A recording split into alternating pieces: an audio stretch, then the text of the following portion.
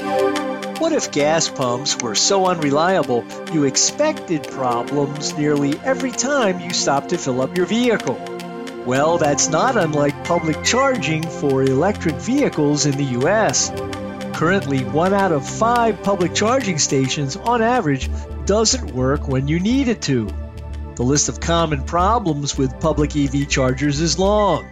The station is offline. Your credit card doesn't work. The plug is busted. Or you plug in, it works for a short time, then no juice. Home EV charging so far is proving to be mostly trouble-free. And public charging is slowly improving. But it will take time. For Automotive Engineering Magazine, I'm Lindsay Brooke, and it's this week's SAE Eye on Engineering.